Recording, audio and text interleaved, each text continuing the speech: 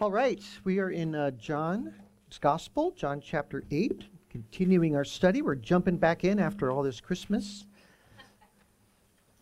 celebration. Let me pray one more time. Father, we're approaching your word, so we ask for you to bless as we hear the words of Christ, our Savior, and may we take them to heart, Lord, wherever we are in our walk and journey in life, that we would listen to his voice. In his name we pray, amen.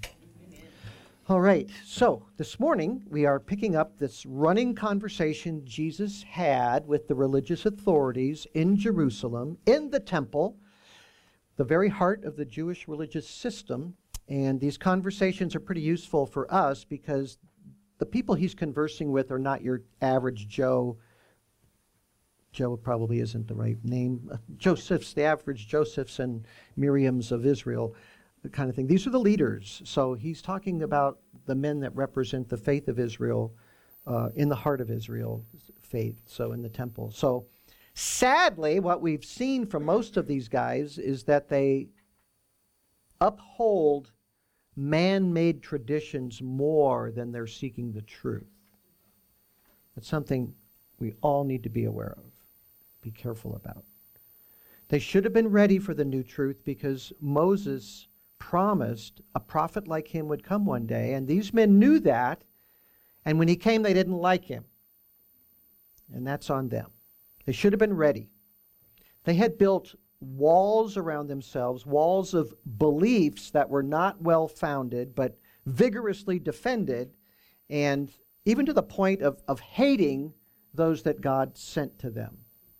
And Jesus actually tells a number of parables about people that do that. God sends somebody and you hate them, And that's exactly what was going on. So first, God sent John the Baptist, the first prophet in 400 years, and they hated him. Then he sends Jesus himself, the Son. And those two men were truth speakers, and Jesus was the long-promised Messiah. He wasn't a mystery man at all in that sense. It was pretty clear who he is. God the Creator become flesh, born into the world as a Savior. And Jesus came to bring truth and salvation, both.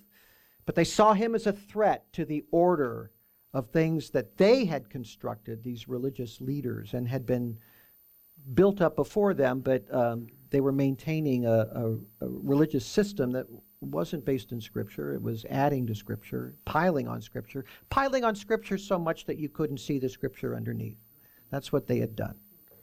And you always want to be aware of religions that do that. So the teaching of Jesus, it's aimed at the heart, and it's aimed at their hearts. But they would not go there. When Jesus speaks to your heart, you want to go to your heart and evaluate it. But they wouldn't do that. They wouldn't do that. They didn't want to look on the inside. They didn't want their hearts to be addressed. Their purpose was to zealously guard the traditions, and for them, everything had to be measured by that. And so they would not look inside. Even when God sends the Son, they choose tradition over him. So even when the Son does undeniable miracles in their presence, things that John in his gospel calls signs. Signs, what do signs do? They point to things. And all of these signs pointed to Jesus as the Messiah, and they didn't follow the signs either. So Jesus comes to the temple. It's the Feast of Tabernacles. It's about a half a year before his crucifixion. And at this feast, Jesus made two major declarations, which we've looked at in previous weeks here. Public announcements, which you couldn't get too much clearer about this. So one is in John chapter 7, verse 37, where it says, "On the last day, the great day of the feast, Jesus stood up and cried out, saying, 'If anyone is thirsty, let him come to me and drink. He who believes in me, as the Scripture said, from his innermost being will flow rivers of living water.'" That's quite a claim. And that caused all kinds of talk among the people that were there in the crowds in the temple that day. Is he the Christ? Is he a prophet? Who is this guy? Then John chapter 8, verse 12, Jesus spoke to them again, saying, "I am the light of the world.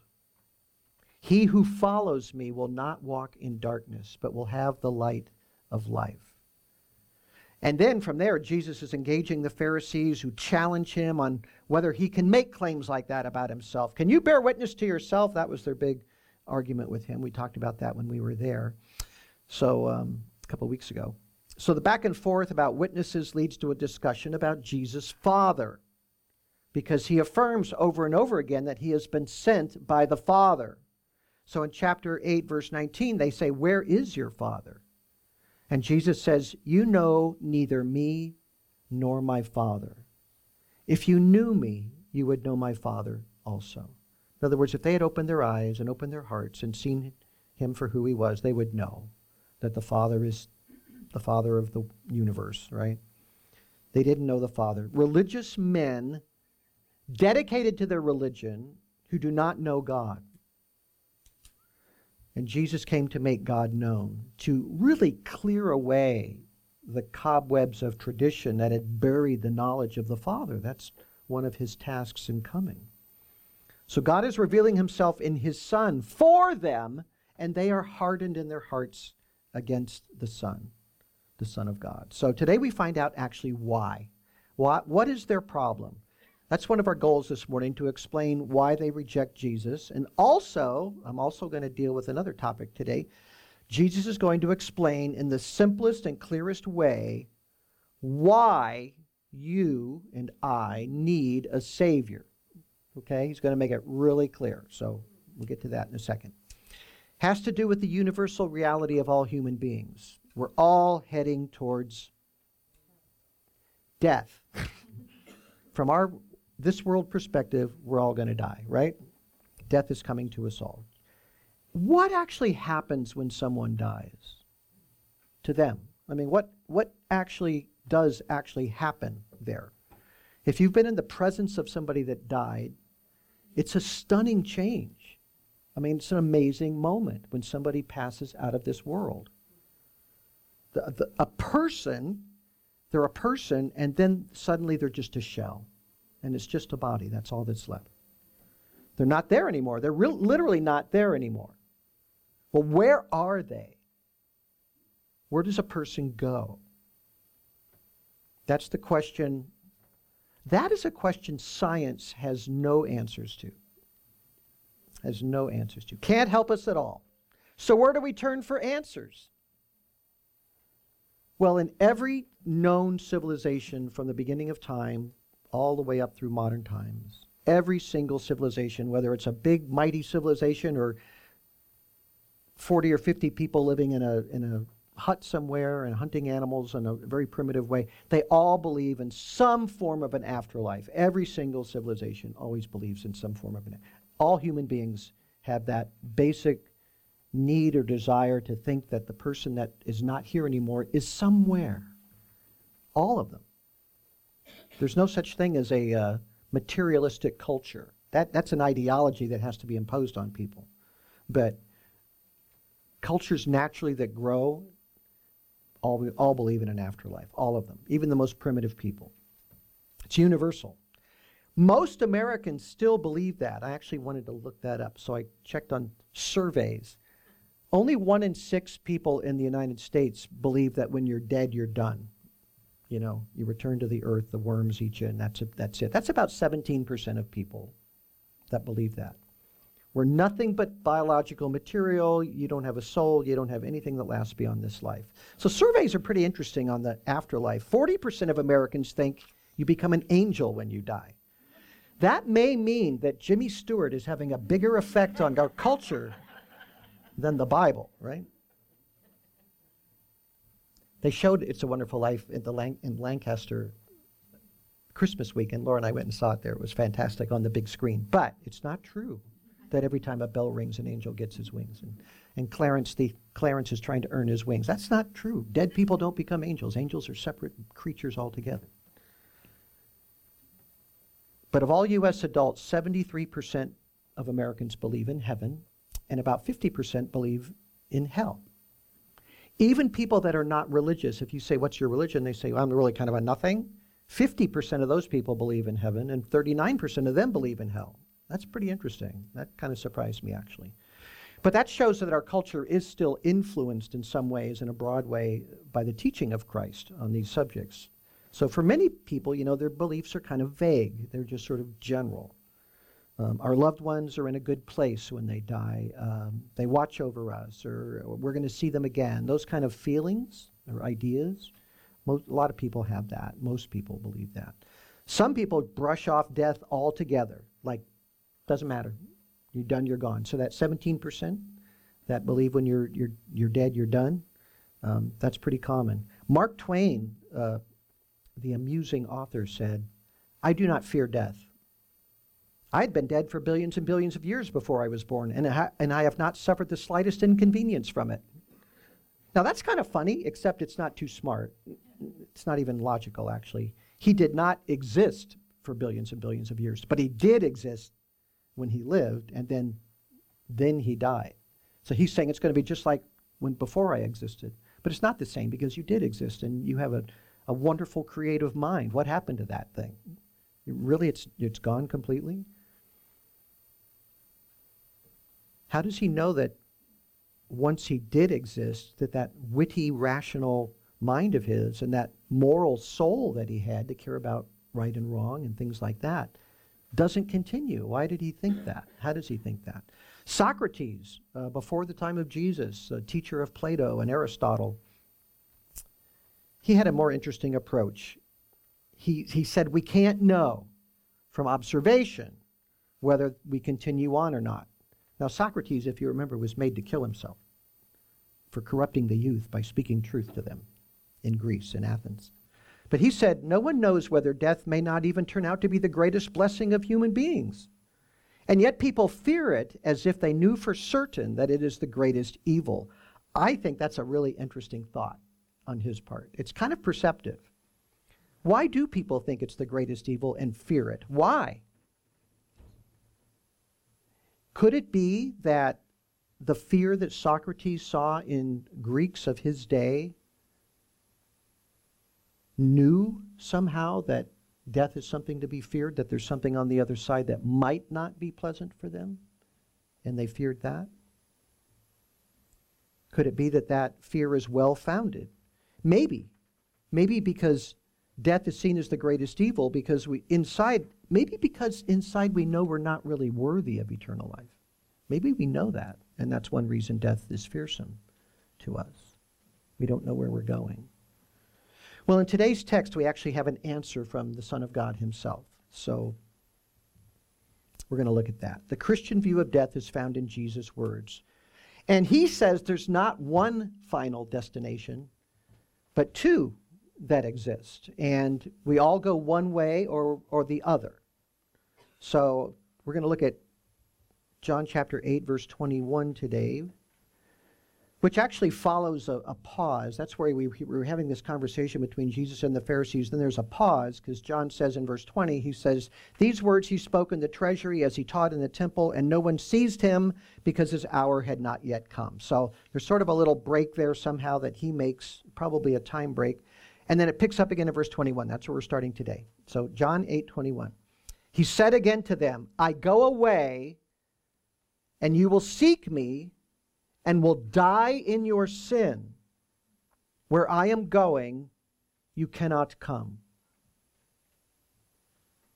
Now, if you've been with us, this theme of Jesus going away has been a big part of these temple conversations with these Pharisees and the different folks. Go all the way back in chapter 7, verse 32. Why don't you go ahead and look back there? The Pharisees heard the crowd muttering these things about him, 7:32, and the chief priests and the Pharisees sent officers to seize him. Verse 33, "Therefore Jesus said, for a little while longer I am with you." See, he's doing that again there. "Then I go to him who sent me." So he's telling where he's going. "You will seek me and will not find me, and where I am, you cannot come." The Jews then said to one another, "Where does this man intend to go, and that we will not find him? He's not intending to go into the dispersion amongst the Greeks and teach the Greeks, is he?" Verse 36, "What is this statement that he said, 'You will seek me and will not find me, where I am, you cannot come'?" He actually told them, but they're actually not interested in what he said, so we're going to look at why that's true. But in verse 38, Jesus makes this declaration, which really is an invitation to believe in him. Verse 38 of John 7, "He who believes in me, as the scripture said, from his innermost being will flow rivers of living water." So we talked about that one. Then 8:12 again, the other declaration, I am the light of the world. He who follows me will not walk in darkness, but will have the light of life. So do you hear the invitation part of those verses? He's inviting people to believe and to follow, which are the same thing. We've talked about in John, it's always believe, follow, and come to me. Those are the three words that explain what you're supposed to do to know Jesus. Believing means following him. Believing means coming to him, right? So it's not just an intellectual thing. It's a commitment of some kind of latching onto him and taking him for yourself. So that's it. He who believes in me, 738, 812, he who follows me. So he's inviting people to do that. Why is he giving them this invitation? Because he says he's leaving soon. Again, it's about 6 months out. So they'd better respond now. That's what he's saying. Then in verse 21, he starts again with his going away. 8:21. I go away and you will seek me and you will die in your sin. Where I am going, you cannot come. So here he's giving the reason that they will not be able to come where he is. Ever. They'll never be able to come where he is.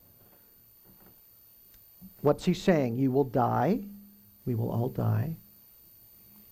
But if you want to be where Jesus is, you must not die in your sins.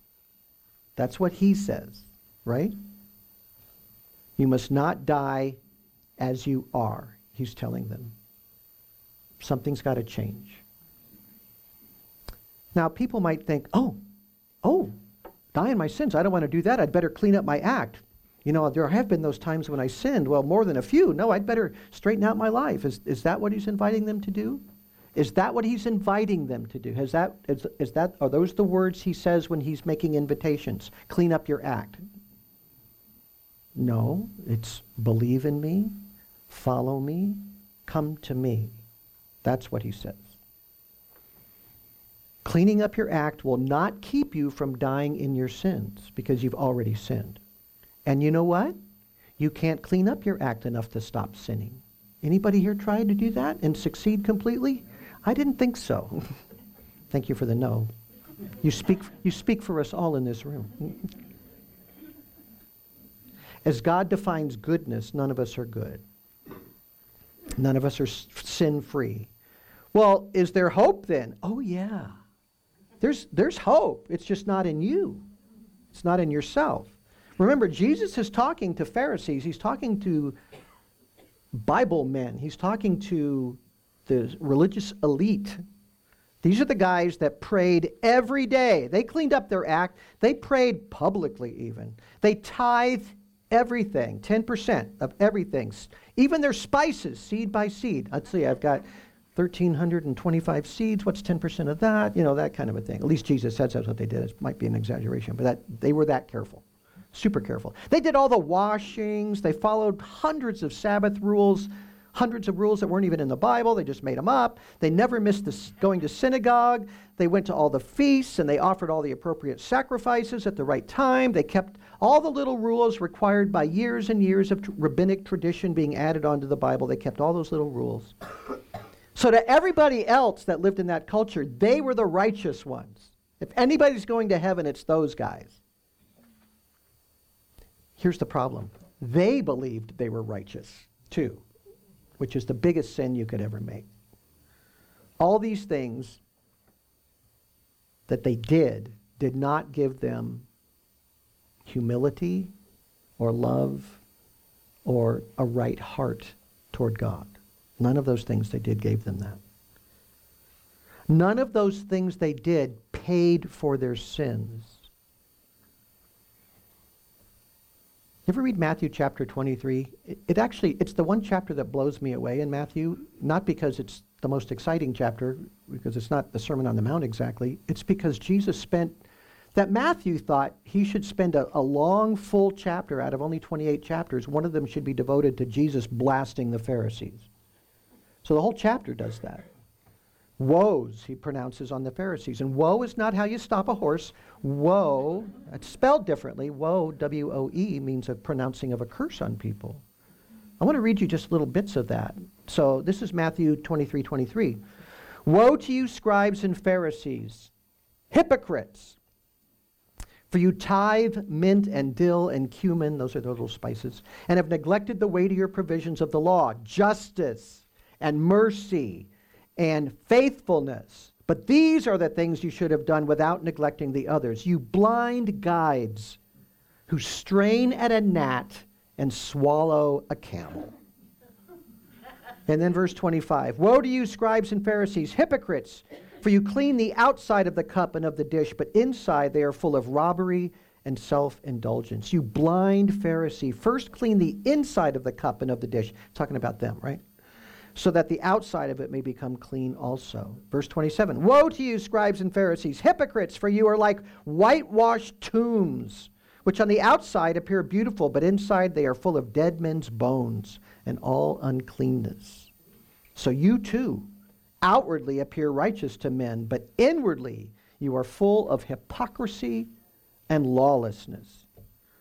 Wow. Tell us what you really think, Jesus. They were full of sin, just like everybody else. And they were actors.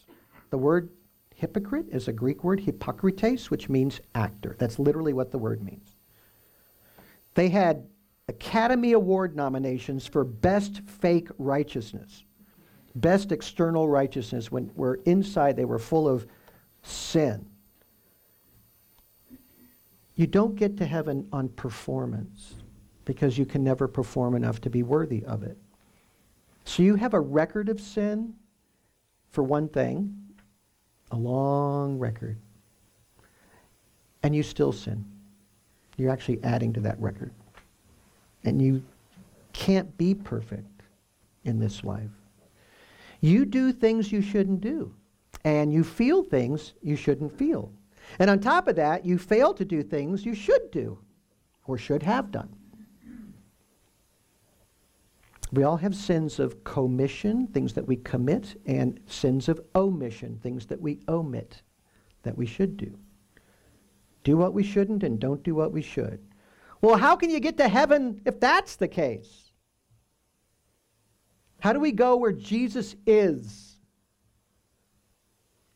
That's what he's telling the Pharisees, that they can't go there.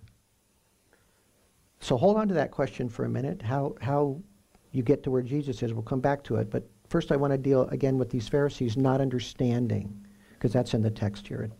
And it's really silly too. When he says he's going away, so verse 22 of chapter 8, the Jews were saying, surely he will not kill himself, will he? Since he says, where I am going, you cannot come.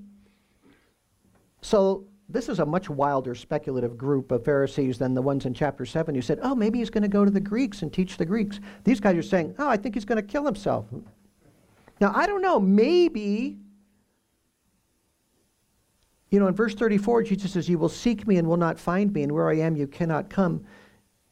Maybe there was something about his demeanor looking forward to the cross. Maybe there was something in the tone of it that made them think that he's talking about his death. Not that he would kill himself, but that he's thinking about death, which is true.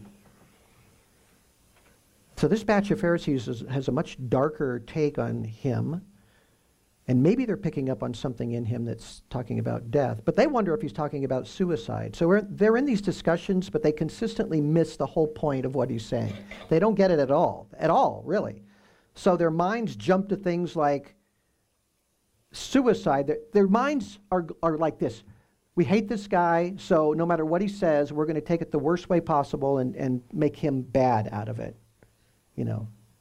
That's sort of the idea. He's going? Where's he going? It must be suicide. That sort of thing. So Jesus takes a moment to explain why they don't get what he's saying. It's more than being dense. They're not stupid. These aren't stupid people. It's a failure of spiritual sight, of understanding, even thinking in spiritual terms. You can see how earthbound they are. And although they're religious leaders, their minds are glued to earthly things. And you can see it in how they think and what they talk about. They don't have the tools to understand Jesus. The tools are from God, actually. It's that awakening that the Holy Spirit does. Spiritual truth cannot be grasped by hearts that are in darkness, rebellious, sinful, idolatrous. Look at verse 23. Here it is. He was saying to them, you are from below. I am from above. You are of this world. I am not of this world. So the reality is they belong to two different worlds. When we talk like that in common language, oh, that person lives in another world, right? We say stuff like that. But this is really true here. The one world is corrupted, the other world is perfect. And they're from the corrupted world, and Jesus is from the perfect world. The corrupted world is full of fallen men, including these Pharisees. Their vision is restricted by their fallen nature, so they can't see the glory of God and the truth of God outside of their very narrow focus there. They're tied to this world in their thinking. They can only see value in this world, even though they believe there's a God, and they're religious people, deeply religious people, but they don't live for God. And they don't have God in their hearts. So the Pharisees were immersed in religion, but their interests are still bound to this world. They think like the world, their motives are worldly, and they actually have no connection to God at all, even though they do all these religious things. Religious activity and behavior doesn't mean anything if you're not rightly related to God, if God isn't first in your heart. But that's why they can so easily replace God's word with man-made rules, because God isn't the center for them. And the rules make their religious life palatable and lets them identify themselves as self-righteous, as I am a righteous person because I do this and this and this and this. And they want other people to think they're righteous. Jesus has pointed that out about the Pharisees all the time. They want to be seen by men as righteous. So they do these public things, these detail things, these rule things. They don't serve God because they don't love God, but they use Him. They use God to get earthly rewards, honors, special attention, people thinking highly of them. And we know that for most of the Pharisees, the reward was to be seen by men as holy, as better than other people. That is my goal, to be seen as better than other people, more holy, more righteous. And that fits perfectly with how John talks about the world, worldliness, all through his gospel. Chapter 1, verse 10, he introduced Jesus this way. He says, he was in the world, and the world was made through him. He created the world, and the world did not know him. Chapter 7, Jesus spoke to his brothers. Remember that? His unbelieving brothers at the beginning of chapter 7. He says, my time is not yet here, but your time is always opportune. The world cannot hate you, but it hates me because I testify of it, that its deeds are evil. So the world is comfortable with those who think like the world, but the world does not love those who live for God. And certainly doesn't love the Son of God. Jesus told Nicodemus in chapter 3 what? That which is born of the flesh is flesh. That which is born of the Spirit is spirit. And he tells him, you must be born again. That's why. Later in chapter 3, verse 19 of John's Gospel, Jesus says, this is the judgment, that the light has come into the world, and men love the darkness rather than the light, for their deeds are evil. For everyone who does evil hates the light and does not come into the light, for fear that his deeds will be exposed. I don't want God exposing my heart. I'm not going to listen to him. And you can be very religious and do that. Not deal with your inside. Then right back to chapter 8, verse 12 again, I am the light of the world. He who follows me will not walk in darkness, but will have the light of life. If you follow him, you let him examine your heart all the time. That's how you live your Christian life. Show me my sin. Help me understand where I'm failing. Show me the right path. That's what I want. That's all I want. That's my passion. But without Christ, men are in darkness, and they can't even see. That's a universal reality of human nature. It's the condition of man. Unless God intervenes, we are lost and without hope. Okay, back to chapter 8, verse 23. Here we go. So here are the Pharisees in 8:23. They are from below, Jesus says. They're of this world, Jesus says. And Jesus gives these men fair warnings. Stay on the path you're on, and you will die in your sin. That's what he's telling them. If there's not a change that happens to you, you're going to die in your sins. That means, what does that mean, die in your sins, right? That means you will receive the just and due penalty for all of your sins on Judgment Day. That's what that means. You will receive what God has determined for your sins. Not just physical death, that's not dying, but spiritual death. Separation from God is what that means. So when physical death comes and you pass on, the door of heaven will be shut against you if you die in your sins. That doesn't mean you die in the middle of a sin. Oh, I was throttling this guy and I died. Oh. Yesterday I wasn't throttling anybody. I could have died then. No, it's not talking about that. I'm not talking about that kind of thing. It's talking about your sins have not been dealt with. No atonement has been made for your sins. That's what he's talking about. They're on you, all of them. Everything you've ever done is on you when you're facing God on Judgment Day. So the door to heaven will be shut, and no pleading that you do will open that door at that time. It's over. Tears will not avail with God in the judgment. It's too late. So this life determines our destiny. Jesus himself said that the words he will say on that day, Matthew chapter 7, he'll say, "Depart from me, I never knew you, you who practice lawlessness." And he'll say that to religious people too, if they didn't know him. Tragic, horrible, sad. But God has done an amazing thing. There is an out. There is one way out of that experience of dying in your sins.